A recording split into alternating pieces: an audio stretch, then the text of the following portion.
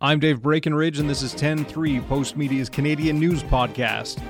On this episode, the two big drug topics that are front and center in the minds of Canadians are the coming legalization of marijuana, happening October 17th, and the opioid epidemic, which has seen thousands die of overdoses from fentanyl and other deadly drugs. Is there anything that can be learned from Portugal, which decriminalized all drugs following a wave of overdose deaths in the 1990s? It's Tuesday, September 18th. Daphne Bramham is a columnist for the Vancouver Sun, and she spent a week in Portugal working on a 7-part series looking at that country's drug policy. So Daphne, Canadians may not entirely be aware of how drugs are treated in Portugal, or they may have a partial understanding about it. So first, can you break that down for us? Well, I think Canadians have a lot of misconceptions about what's going on in Portugal, and then there are a lot of Canadians that have no idea what Portugal's drug policy is. But what happened in Portugal is at the end of the 1990s, they had a terrible heroin crisis. 1 in 10 Portuguese people was addicted to heroin. Wow! And they decided that they really needed to take some sort of radical measure to restore order and restore civility, really, to their country. It's a country of 10 million people, so they went through a series of consultations. They brought in some experts. They brought in former addicts. They brought in doctors and various people that were dealing with these addicts. And what they came up with was a decision that they were going to do several things. And what gets a lot of attention is the fact that they decriminalized the use of all drugs for personal possession. What doesn't get nearly as much attention is the fact that the reason that they did that is to begin to dissuade people from being addicts. And what they did in conjunction with that was they decided and they convinced people through education that addiction is a chronic and relapsing disease, just like many others that we have. And because of that, anyone who is an addict should be have access to universal coverage of any treatment that they need. Okay, so it doesn't matter if you're talking marijuana, heroin, cocaine.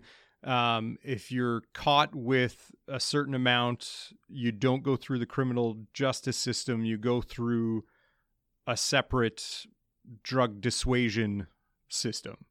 Yes, and I think what's really important is that there are people that, before I went to Portugal, had said to me, oh, well, it's just an open drug market there because they decriminalized you can get drugs everywhere, they're on the street. The reality is that if you have drugs, any amount of drugs, and you're found by police to have drugs, they take you down to the station, they weigh your drugs, and if it comes within the set limit for personal possession, you are sent the next day to something called the Commission for the Dissuasion of Drug Addiction, where you will be interviewed by a social worker for about an hour, and then the social worker will make recommendations, and you will appear before a tribunal, and they will decide what might work for you. And amongst the treatments, some of the treatments are no treatment at all. Sometimes they'll say to you, well, it's okay, so you had a bad day, right? Or you had it and you were just having fun. But a lot of times people go in there and they say, I don't have a place to live, or I don't like my job. I'm having domestic problems. My kids aren't doing well at school, and I'm just using this as kind of a release. So what they do, what the commission has the ability to do is to provide them with any kinds of services, from help with housing to help with employment to dealing with the root causes dealing with all of the root causes of why they're using drugs, including the fact that they may just like to use drugs, and they're going to try and help them not like drugs so much, or to try and stabilize their lives so that they don't become addicts.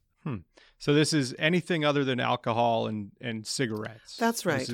That's okay. Right. And if you have more than the amount allowed for personal possession, you go through the criminal justice system, and you're charged with either with trafficking or drug dealing. Now, what made you want to look more closely at Portugal's drug policies? Oh, we have chaos in Vancouver. We have chaos in Vancouver. I mean, this year we've already had 1,100 people die on this of fentanyl overdoses. You walk in the downtown east side, it's open drug market. I was there 2 weeks ago and I saw 3 drug deals in 3 blocks. There are people who are in the throes of really horrible addiction. I mean, this is not the pretty addiction down there. I mean, there are lots of addicts who are getting by every day and they're going to work and so on. On Vancouver's downtown east side, these are the people who are no longer getting by. These are the people who are most desperately in need of help. And for the most part, what they can look forward to is that we do have safe injection sites where they can go and get a clean needle and they can shoot up in an environment where if they overdose, someone will be right there with a naloxone kit. We have pop-up naloxone stations. All of our emergency people have vast experience now that we're 3 years into a public health crisis. They've vast experience in resuscitating some of these addicts and some of these users of a variety of drugs that are fentanyl tainted. Some of them are being revived 2 or 3 times in a day. Wow. It's hard to imagine, when people talk about harm reduction and wanting to provide a safe space for addicts so they're not overdosing or they're able to be revived. That's not the image that a lot of people bring to their minds right away. It sounds a lot worse, for lack of a better word. It's horrible. Yeah. It's horrible. One of the people who I spoke to in Portugal, 2 of the people I spoke to in Portugal have now been to Vancouver, and both of them said that they've never seen anything like it, or what they saw in Lisbon was similar to that, but they said it wasn't in the center of the city, and it just didn't have all of the surrounding, like it wasn't kind of normalized. And I think that's one of the things that's happened, at least in Vancouver, is that this street scene has kind of been normalized. But when we talk about the crisis in British Columbia and across Canada, the opioid crisis, the reality is that what's on the downtown east side is really just the tip of the iceberg. I mean, most of the people who are dying in the opioid overdose crisis, they're people that are dying at home. Mm-hmm. They're dying at home because they are addicted to drugs and they're still somehow functioning, and they are the ones who also need help. They're the majority. These are middle class people. These are people that you might work with. I mean, the opioid crisis goes far, far beyond what's on the downtown east side. The downtown east side is just sort of the apocalyptic version of it. Now, I do want to come back to some of what's going on the ground here in a sec, but to divert back across the Atlantic, in your week in Portugal, what was it that surprised you the most based on your experience here in Canada? In all the time I was there, I think I only got that sweet smell of marijuana, I think only once in Lisbon while I was there. I mean, you can't walk down the street in Vancouver without smelling it on virtually every block downtown. So there was none of that. There's no open drug use. There's no open drug selling. There's a lot of alcoholism. For sure, you see signs of alcoholism, which, both in Portugal and Canada remains the biggest addiction problem that we have. Yeah. But they have none of the street disorder. And I think the other thing that is surprising to me is when I spoke to people in Portugal, just ordinary people, I said, what would you do if you saw someone, smoking up or injecting in the park? And they said, I'd go up to them and tell them that they should get help, that first of all, they can't do that here. Mm-hmm. And secondly, I'd tell them how to get help. And if they said if they weren't going to march right up and tell them what they should be doing, they said they'd call the police, and they had full faith that when the police got there, that the police, the first response of the police would be to try and direct them into some sort of care if they only had drugs for personal possession. We'll be right back. I want to tell you about a discount we're offering exclusively for 10-3 listeners on all Postmedia digital subscriptions, so you can get access to more great reporting on the legalization of cannabis and other issues that matter to you.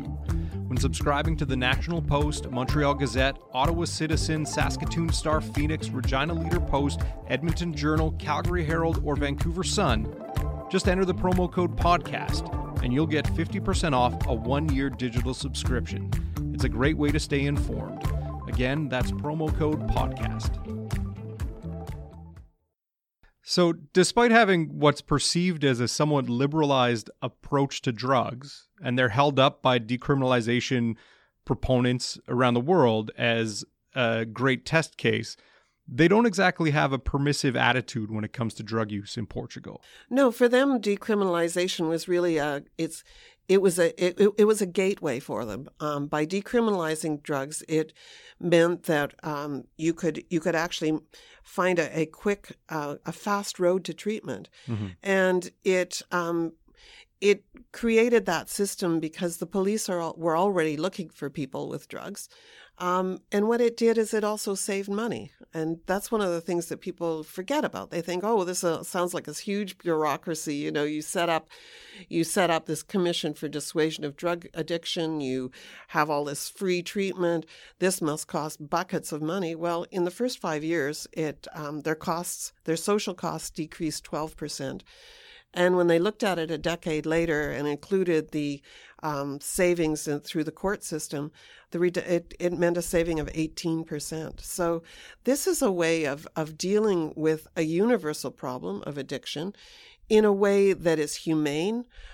It's fair because everybody has access to the treatments, and it also saves money. I mean, it seems like a no-brainer, really. And it's not just, you mentioned free treatment, trying to dissuade people from using drugs. There are a lot of other pieces in place that the state has implemented. You mentioned in your series, there's a minimum wage, there were education campaigns, the decriminalization of drugs, there was free enhanced treatment and recovery options. Like, it's a broader spectrum of services and supports for people than just trying to get people into treatment, right? Well, in addition to viewing addiction as a chronic recurring illness, what the difference in Portugal is that they view everyone as a citizen.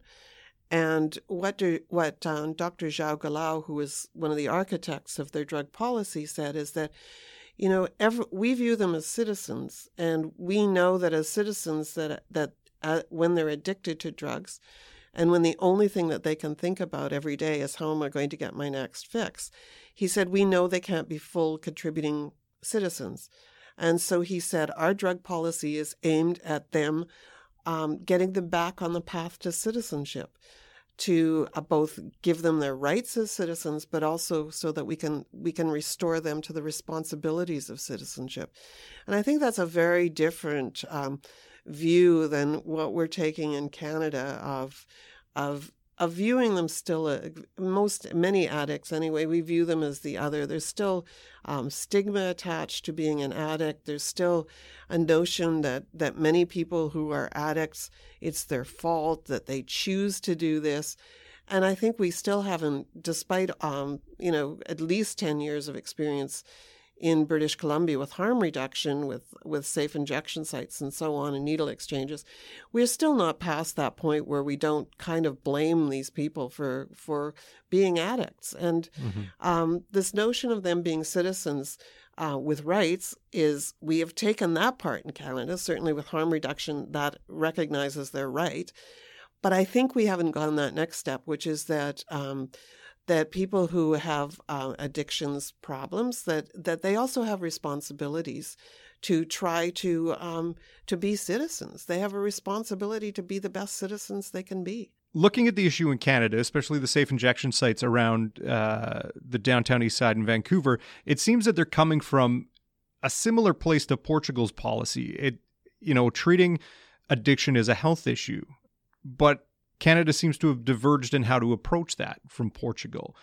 What is it that has seen us go down that route, do you think? Well, I mean, one thing is that in Portugal they have no safe injection sites. Mm-hmm. They decided not. I think they're going to open a couple this year. They were supposed to have been open this summer, but they didn't get opened. They're still coming, but they don't want to help them be better drug users. They want them not to be drug users. And, one of the things that people in the recovery community have said to me here is that our policies to put so much emphasis on harm reduction, to make it easier for people to continue to be drug users, that's part of what harm reduction has been here. And what is really missing, and I'm not opposed to safe injection sites or to needle exchanges, but what's missing here is that we're not moving enough of those people. We're not connecting people who are using those services. We're not connecting them with the next stage of service. We're not saying to them every day, every time when they get there, can we help you? Can we do something other than this? Do you need to go to a doctor for the sores on your face? And when they say, yes, I want treatment, the problem in Canada is that they're not getting treatment. Mm-hmm. Because we've got these barriers to treatment. And the barriers to treatment for many, many, many Canadians, the majority of Canadians, the barrier to treatment for addictions is the cost.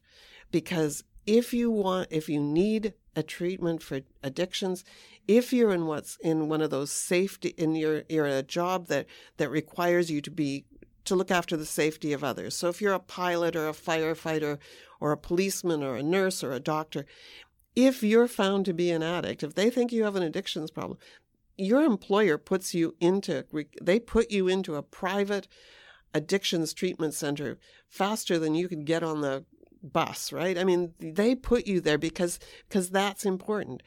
If you're really poor, you can get into treatment because the government will pay for it. But before you can get into treatment, you have to prove you've got nothing. They have an income testing requirement before you get into treatment. So the vast majority of us, if you don't have an employee plan that covers something like that, if your employer doesn't pay premiums for that, if you're just some guy working at a job that's paying you quite well, you have no way of getting to recovery. You have no way of getting to treatment because you would have to leave your job, you would have to pay, and to go into residential treatment, you're looking at about $40,000 to $50,000 to $60,000 a month. Wow.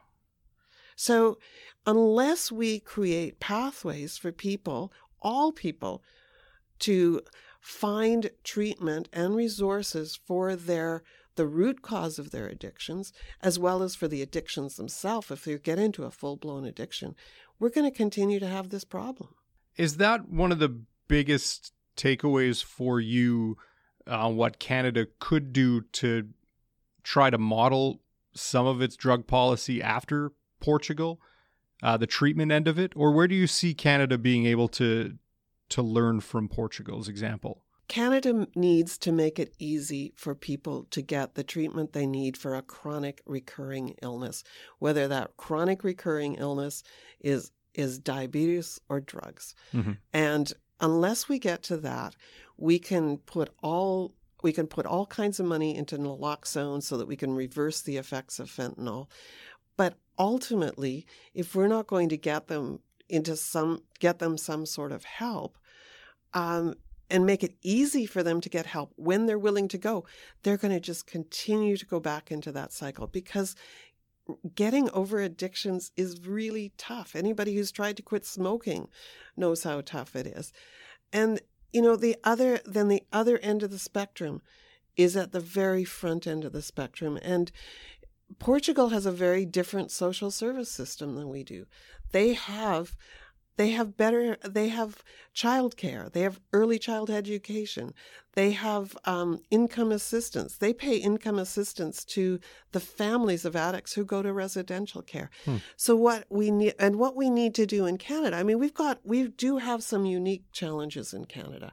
First of all, we don't have a national system. Healthcare is really the responsibility of the provinces. So it's very hard for a national government to bring down some sort of, unless they're going to pay for it, to bring down a national plan. But that doesn't always work. I mean, there are different needs in different communities. Yeah. So we have that problem of our governance structure.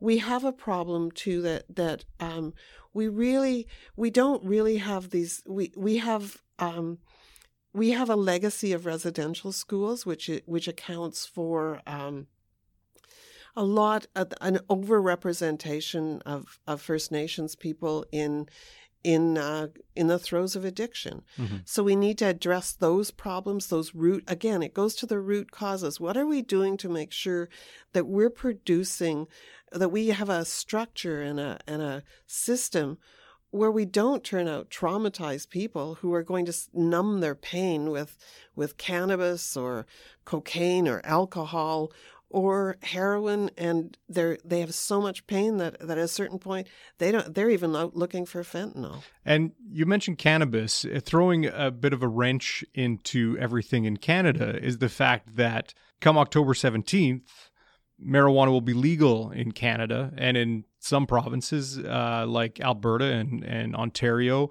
We're looking at private retailers turning around to encourage the use of cannabis as they're looking to make money.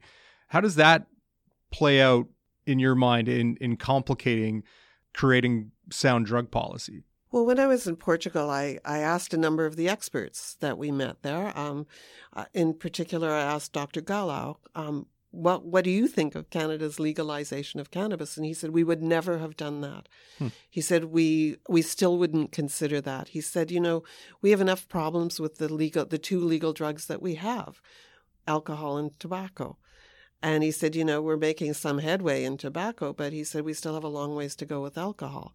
So people in the recovery community that I've spoken to in Canada, they talk about, well, if you actually support legalization of cannabis, you better be supporting better funding and for more and better services for addictions, because not everyone can just smoke a joint and that's okay. Just like not everyone can have a glass of wine and quit after one. Mm-hmm. There are people who are going to become addicted to cannabis. Cannabis in Canada, when you ask the people in recovery and you look at the numbers, cannabis is in the top 3 of why people go into addictions treatment.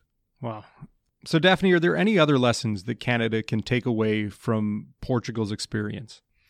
I think one of the most important ones, and certainly when I asked experts in Portugal what they would suggest for Canada, is they said, one of the most important things is that you really need to consult widely. They said anything that we're doing in Portugal is not going to translate directly into what Canada's system is. What you need to do is you need to have this wide consultation. You need to have the community buy-in. You need to have the politicians buy-in, and that's a really hard thing. And one of the things that they said was difficult was in Portugal, when they did bring in the legislation, it was a left-wing government that brought in the legislation to decriminalize drugs and all of the adjuncts that went with that. But the decriminalization was seen to be so radical that the United Nations nearly expelled Portugal from membership. The European Union was concerned that this would spill over into the rest of Europe, and they were talking about blockading Portugal. And what happened in Portugal is that people had felt so strongly about it, and the early results were so good that the politicians, when the government changed to quite a right-wing conservative government, they kept the policies in place. And they kept the policies in place because the data backs it up. They have the lowest HIV infection rates in Europe. They have the lowest addiction rates now in Europe. What it's done has been amazing for them, and it worked for them because they had everybody on side. And, I think one of the things that has happened, certainly when we went through the process with over the harm reduction plan in Vancouver, there was a lot of conversation about it. And the harm reduction program in Vancouver really should have looked a lot more like Portugal than it did. We kind of got a bit stuck on harm reduction. But there was buy-in then. Since that time, I really think that we haven't been able to have these conversations about drugs. We haven't had a really deep, informed discussion about addictions at all levels, alcohol, tobacco, and all of these illicit drugs. And until we come to some consensus about what needs to be done, and until we get the support from a whole lot of people, and including politicians of all different parties and ideologies, it's not going to work. I mean, we have to find a way that's a unique policy for us and one that works for us within our existing structures. Well, it's a fascinating discussion, Daphne. Thanks. My pleasure. Here's what else is happening. The federal Liberal caucus has gone down by one. Toronto area MP Leona Alislev announced she was leaving the Liberals to join up with Andrew Scheer and the Conservatives. In the House of Commons, Alislev railed against her former party for failing to live up to promises. Quote, "My attempts to raise my concerns with this government were met with silence," she said. This government must be challenged openly and publicly. And a 6-year-old girl snatched in North Battleford, Saskatchewan was found safe Monday, about 13 hours after an Amber Alert was issued. She was taken Sunday afternoon while sitting in the back seat of her family's vehicle, which was left running. There was no immediate word Monday afternoon about any suspects. 10-3 is produced by Carson Jarama, edited by Carrie Ann Sproul, with additional editing from Nathan Martin. I'm Dave Breckenridge. Thanks for listening.